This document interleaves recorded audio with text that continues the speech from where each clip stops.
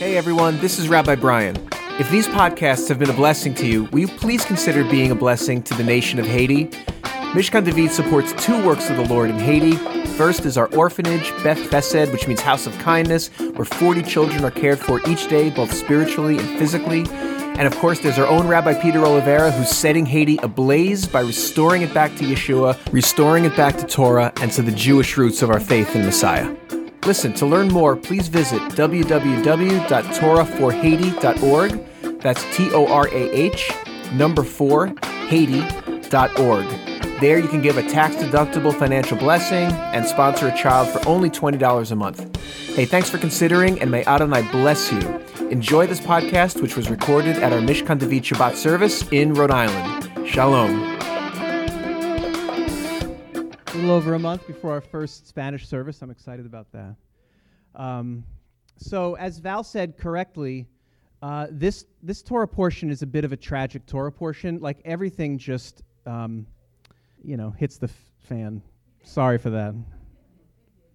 And, the children of Israel complained and complained. They went through, years and years of complaining. There's not enough food. There's not enough water. I don't have enough meat. I got too much meat. My shoes hurt. My feet hurt. I'm hungry. I'm thirsty. My head hurts. The sun is too hot. There's no shade in the wilderness. Where's the food? Where's the corned beef? I want a corned beef sandwich.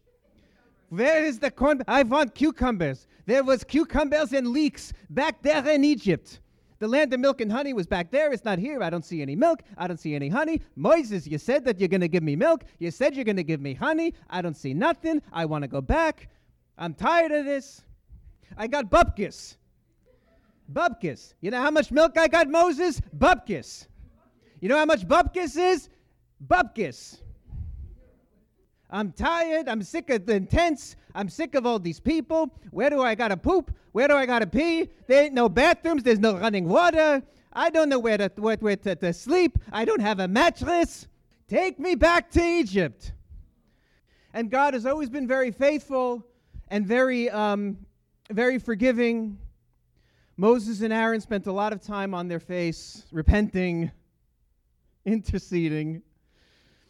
But then last week, God it was the kind of straw that broke if God was a camel, it broke his back. And it was finally time to take a peek at the land that they were going to go to.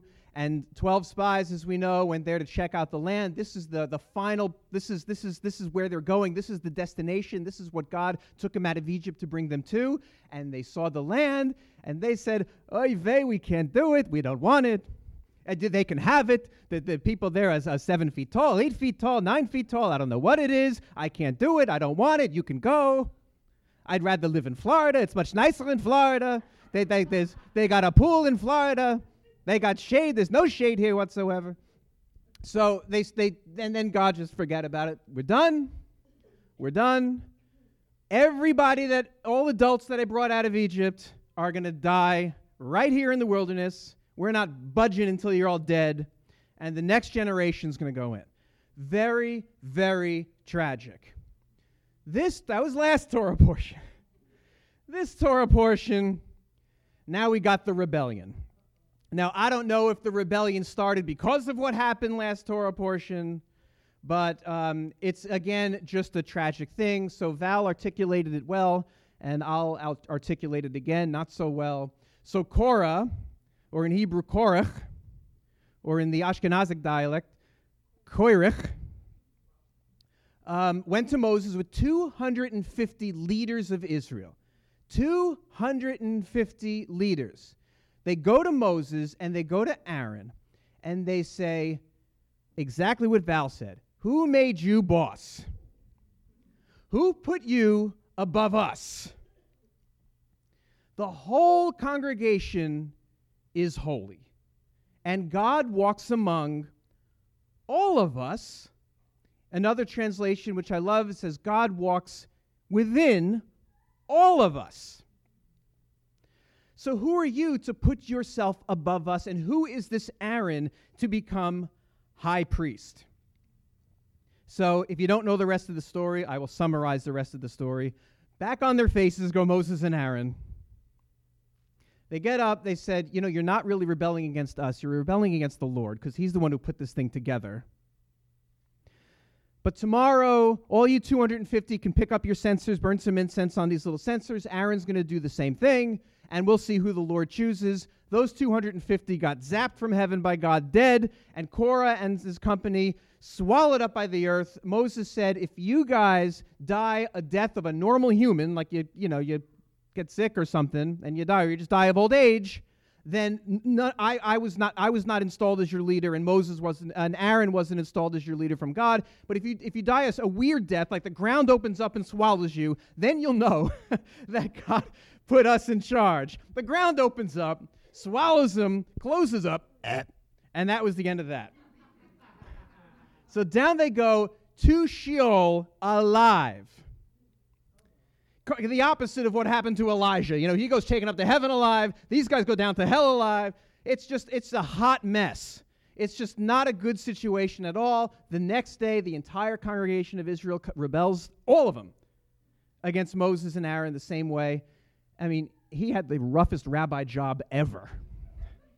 Forget about it. So it was a really, really rough time. So in project management, I'm a project manager. At the end of a project, we have something called, which I hate the word, it's called a post-mortem.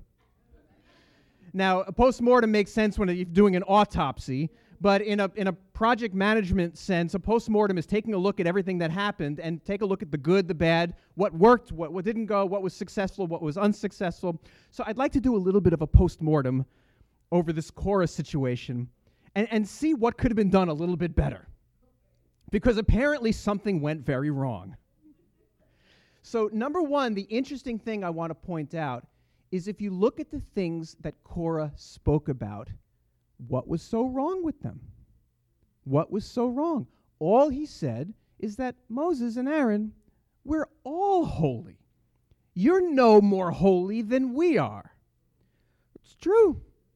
He said God walks among all of us. It's true.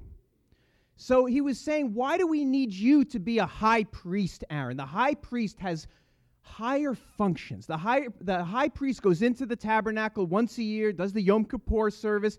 The high priest does specific things, bears the burdens of the congregation of Israel. The high priest does specific things. Korah was a big dude. He was a Levite. He was one of the Levi'im. He had very important duties. He was also elevated to a certain position. It was like Aaron was the rabbi and Korah was an elder. Like, he had a pretty important position. If you read the Torah, he took care of the menorah. He took care of the Ark of the Covenant when they had to pack up and go and move and unpack and reset things up. He had a pretty intense, very important job. But he went to Moses and Aaron and said, we're all the same. Well, what's so wrong with that? In fact, it was very forward-thinking. If you look at the prophets, Jeremiah said the day is coming when nobody's going to need to be taught by anyone else. Know the Lord, for all will know the Lord from the least to the greatest. So my job as rabbi is quite temporary. And there ain't nothing wrong with that. So he was very forward-thinking. If you look at the New Testament, the veil was rent, so we can all go in, not just the high priest. We all go into the Holy of Holies. We look at it says, there's no male, no female, no Jew and Gentile. We're all the same. We're all holy. So what did Korah do so wrong? The reality is, in God's economy, the unity that Korah was describing, that we're all the same in that way, in our function. It sounds like a very unifying message that Korah brought. He wanted to bring unity. We're all together. We're all the same. The reality of it is, unity in God's kingdom is everybody operating according to their own gifts and callings, and doing so, completing each other. That is biblical kingdom unity. It's not that everybody becomes the high priest. Some people are called to that. It's not that everybody becomes a Levite. Some people are called to that. Some people in a congregation are called to be a pastor or a rabbi. Some people are called to be elders. Some people are called to be on a worship team. Some people are called to be on a prayer team. Some do the sound. Some do the PowerPoint. Some do this. Some do that. The body works with individual parts doing their God-ordained part. It's not that everybody does the same thing. In God's kingdom economy, it doesn't work that way. It's the body is like us. It's like a symphony where you have, instruments. There are some instruments that seem to get more honor, right? The ones like the string section that's doing this amazing solo. They're the ones that get the standing O at the end, right? But then you got the guy with the big cymbals in the back that waits for his time and goes like once in the whole symphony. But do you know what? The symphony would not be complete without him. It would be an imperfect orchestration because it wouldn't match what the conductor and what the writer of that symphony envisioned. He envisioned a cymbal going once. And it doesn't matter that he didn't get the greatest applause at the end. God applauds everyone equally. He applauds the amazing string section that does this amazing thing. The rock band with the flying V guitar. He gets all the applause. The bass player at the band with the rock band, that's why he's in the back. He's the personality-less one guy in the back. Just kind of stands there. But from God's perspective, when everybody does their part, that is kingdom unity. If the cymbal guy says, why can't I play just as much as the string guy? And goes,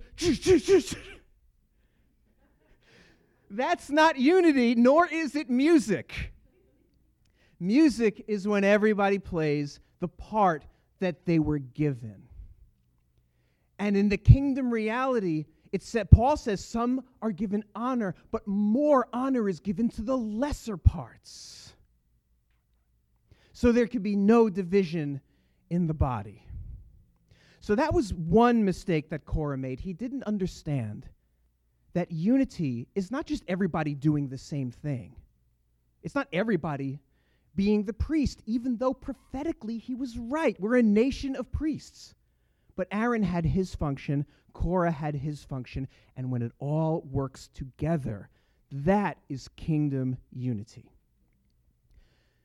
Now, the part where Korah, I think, really messed up is where you got to read between the lines. And if you allow me to go between the lines into what is not written, I'm going to take you there. Korah rose up against Moses with 250 men.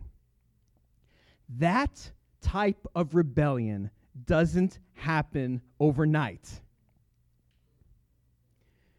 The seed, the root of jealousy, of bitterness, of resentment started in the past. Something happened with Korah. Maybe it was last Torah portion when Moses said, sorry guys, you're all going to die here, including me. Or maybe it was way back in the beginning of Torah when Moses first put Aaron, his brother, by the way. Can you say nepotism? Moses put his brother as the high priest. Of all the Levites, he put his brother as the high priest and his brother's sons throughout history. Perhaps it was way back then that Korah went, I don't think that's right. And a root of bitterness sprung up. An evil root of jealousy sprung up in the past in Korah that was left unchecked, that he did not go to anyone to get prayer over, to repent about. He let the thing build. And Satan is a liar. And Satan will use something that sounds like truth to salt and pepper his lie to make it look good and taste good. We're all holy.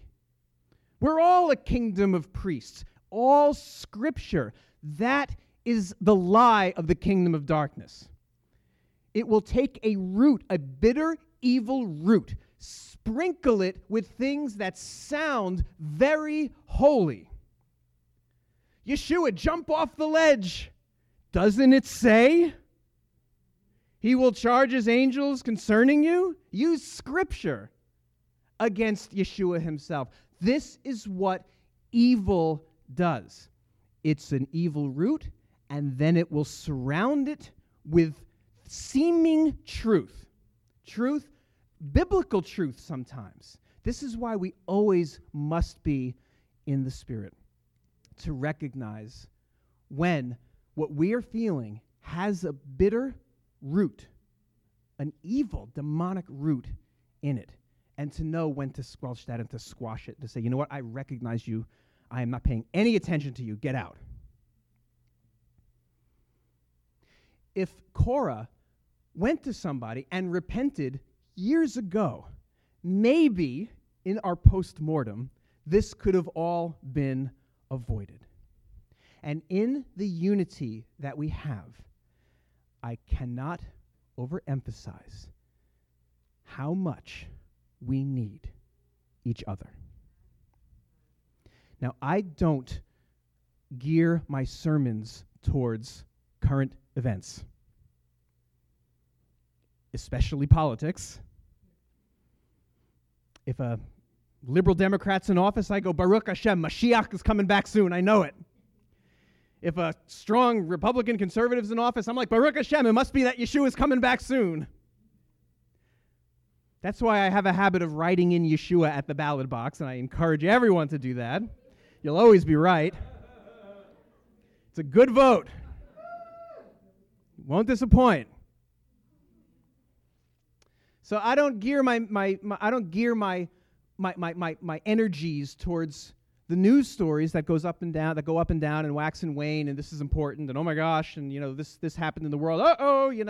It's all just set up to the return of the Messiah, all of it. But there's a recent news story of how Anthony Bourdain, the Discovery Channel guy, committed suicide, and there's a lot of energy I see on social media of how we need each other, and how if you're struggling, reach out. And Kate Spade. Well, about a week before that, God gave me this word to give. So it's not based on Anthony Bourdain. It was something he gave before. So maybe in this hearing, God is saying something in spirit of how we need each other when we're struggling, even struggling in our thoughts. And this is critically important. It says in Scripture, bear each other's burdens. And in doing so, fulfilling Torat HaMashiach, the law of Messiah. And bearing each other's burdens is actually a priestly function. That's the role of the priest, to bear each other's burdens. And because Messiah bore our sins and bore our burdens, so should we bear the burdens of each other. That is what a kingdom of priests do. This is why Aaron, it's an amazing thing, when the plague came, when all the congregation rebelled against Moses after Korah, the next day, all the congregation, and a plague went around the camp and started to kill people, Aaron took his censer and ran in. It says, between the living and the dead. This is a righteous person going into an environment of unrighteous people dying because of their unrighteousness. Aaron, in his righteousness, runs in there with his incense, which is prayers, and stops the plague. That's the role of a priest. To run in where God's judgment is happening, where unrighteousness is happening, and because you are living a righteous life as a priest, you go in there. That's what Aaron did. So that is a priestly function, to bear the burdens of the congregation, to bear each other's burdens. There's a scripture in James. It's very, very common, very popular. It says, the effective prayer of the righteous avails much. The verse just before that, I think it's actually the same verse, says, pray with each other and confess your sins to each other and be healed. So let me repeat that. Pray for each other and confess your sins to each other so you can be healed. Now, how many of us pray for each other? Decent amount. How many confess our sins to each other? I tell you right now that confessing sins to each other is medicine in the bottle left on the shelf. Given to us by God, because we think, I'm just going to confess it to God. But the scripture says, confess it to each other. You know, in the beginnings, in Genesis, when creation first happened and God created man, God said, it is not good for man to be alone. Well, Adam already had God. He wasn't alone. All I need is God. You ever feel that way? We feel that way? All I need is God. I don't need anybody. All I need is God. I understand the spirit of what you're saying, but that is not how God created us. It is not good for man to be alone. He told that to a man who already had God and had a deep relationship with him. We need each other. Pray for each other. Confess your sins to each other. Now that's challenging. But you know, it says in Scripture that no temptation will overtake you except what is common to man. You know what that means? What you're dealing with is not so unique as you think. Not as unique as you think. You ever feel that what I'm struggling with in my head or whatever it is completely unique? Nobody can relate to what I'm going through. I'm the only one going through this. Well, Scripture says otherwise. It says that if the temptation you have is not uncommon to man, which means that that's a double negative. Double negatives confuse me. But what it means is that it's common to man, which means you're not the only one dealing with it. So this fear, like I can't tell anybody this, is actually a lie from the enemy. Because the enemy works in secrecy and in darkness. And sin and struggles flee from the light. And when we bring things to the light, to each other, it loses its power. Confessing our sins to each other is medicine from God, because it says, do it and be healed. It's medicine from God, too often left on the shelf, collecting dust. All right, a little private, personal example. God healed me from going to strip joints in a moment. In a moment. I was doing it, and I wasn't. God healed me from pornography gradually, over years. The last time I sought out pornography was about probably 8 years ago. I was in this congregation as an elder, and I slipped.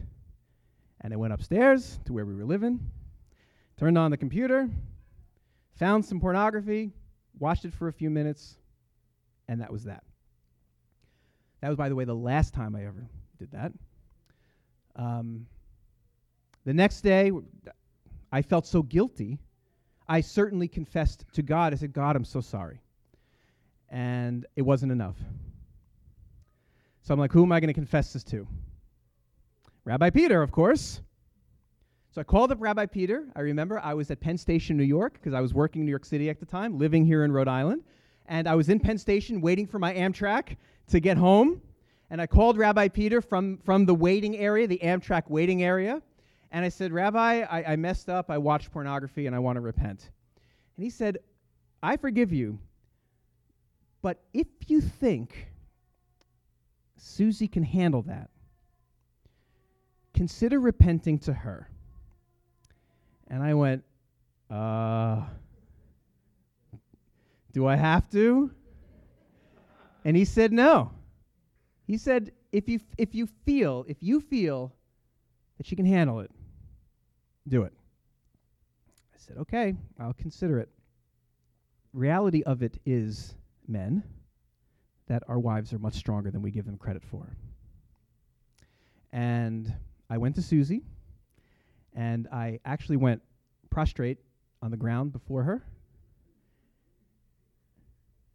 It is prostrate, right? Not prostate.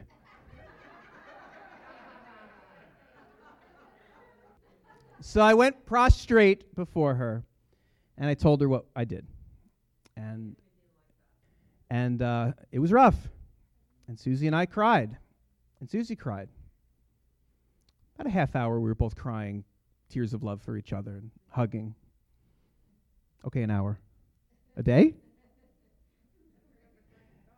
I do. Susie wound up even repenting for things. You know, Paul said, when I am weak, I am strong. When I am weak, I am strong. How can you be weak and strong at the same time? What does he mean when I am weak, I am strong? Well, I'll tell you in the plain sense what he meant. He just meant that God's grace is sufficient. That's what he meant. He said, when I'm weak, God's grace strengthens me. So when I'm weak, I have his grace, so I'm strong. But I'm going to do a midrash on it, and I'm going to tell you another meaning that I feel is coming from the Holy Spirit. When I am weak, I am strong. Who here is feeling weak? Anybody feeling weak? Anybody feeling? Donna, come up. You always come up, Donna. When I am weak, who here is feeling strong? Come on, Susie. This, I don't care what side you stay on. This is our unity. When I am weak, I am strong.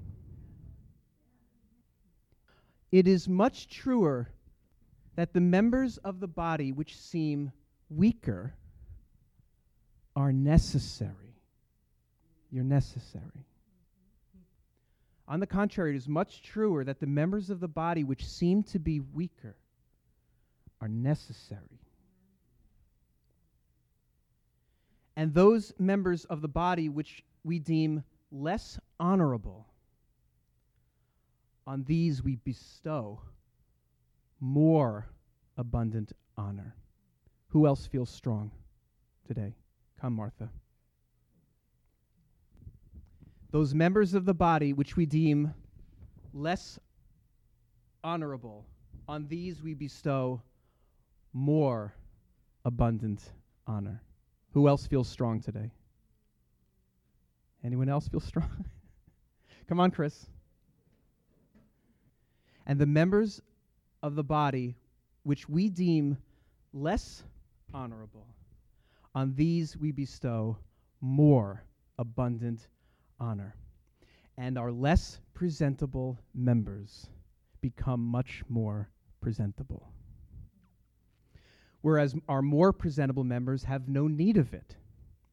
But God has composed the body, giving more abundant honor to that member which has lacked, so that there be no division in the body, but that members may have the same care for one another. And if one member suffers, all the members suffer with it. And if one member is honored, all the members rejoice with it. It says that there are no division. Now, we seem to have at least physical division. We're here together like once a week. Most of us don't speak that much during the week. I'm always blessed when I hear you guys are hanging. That's really cool. But most of the time we get together on a Saturday. So it seems that we're apart. But we're not. Because this is really what it looks like in spirit, because there is no division among us. Can you put this on your heart and pin it to your heart? Anybody want in on this? Pin it to your heart. This is really how we're connected. It may seem that we're not, but we are. So if you are weak, and if you're in a place of weakness, just tug. And there is no division, because it's not just one-to-one. On your heart, the Donna chain. Put this on your heart. Anybody else want in on this? On your heart. So if you are struggling, the enemy wants you to keep it inside. The Spirit of God wants you to just tug.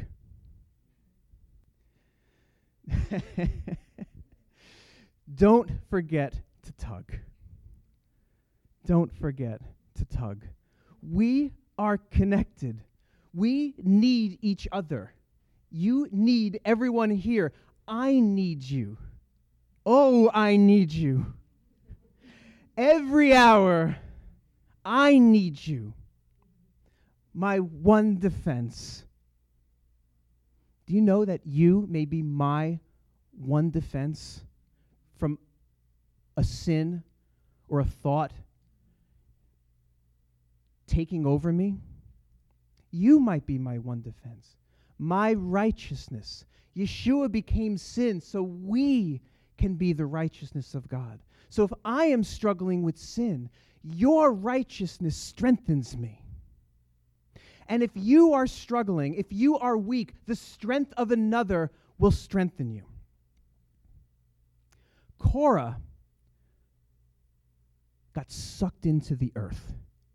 The earth is symbolic of flesh, natural.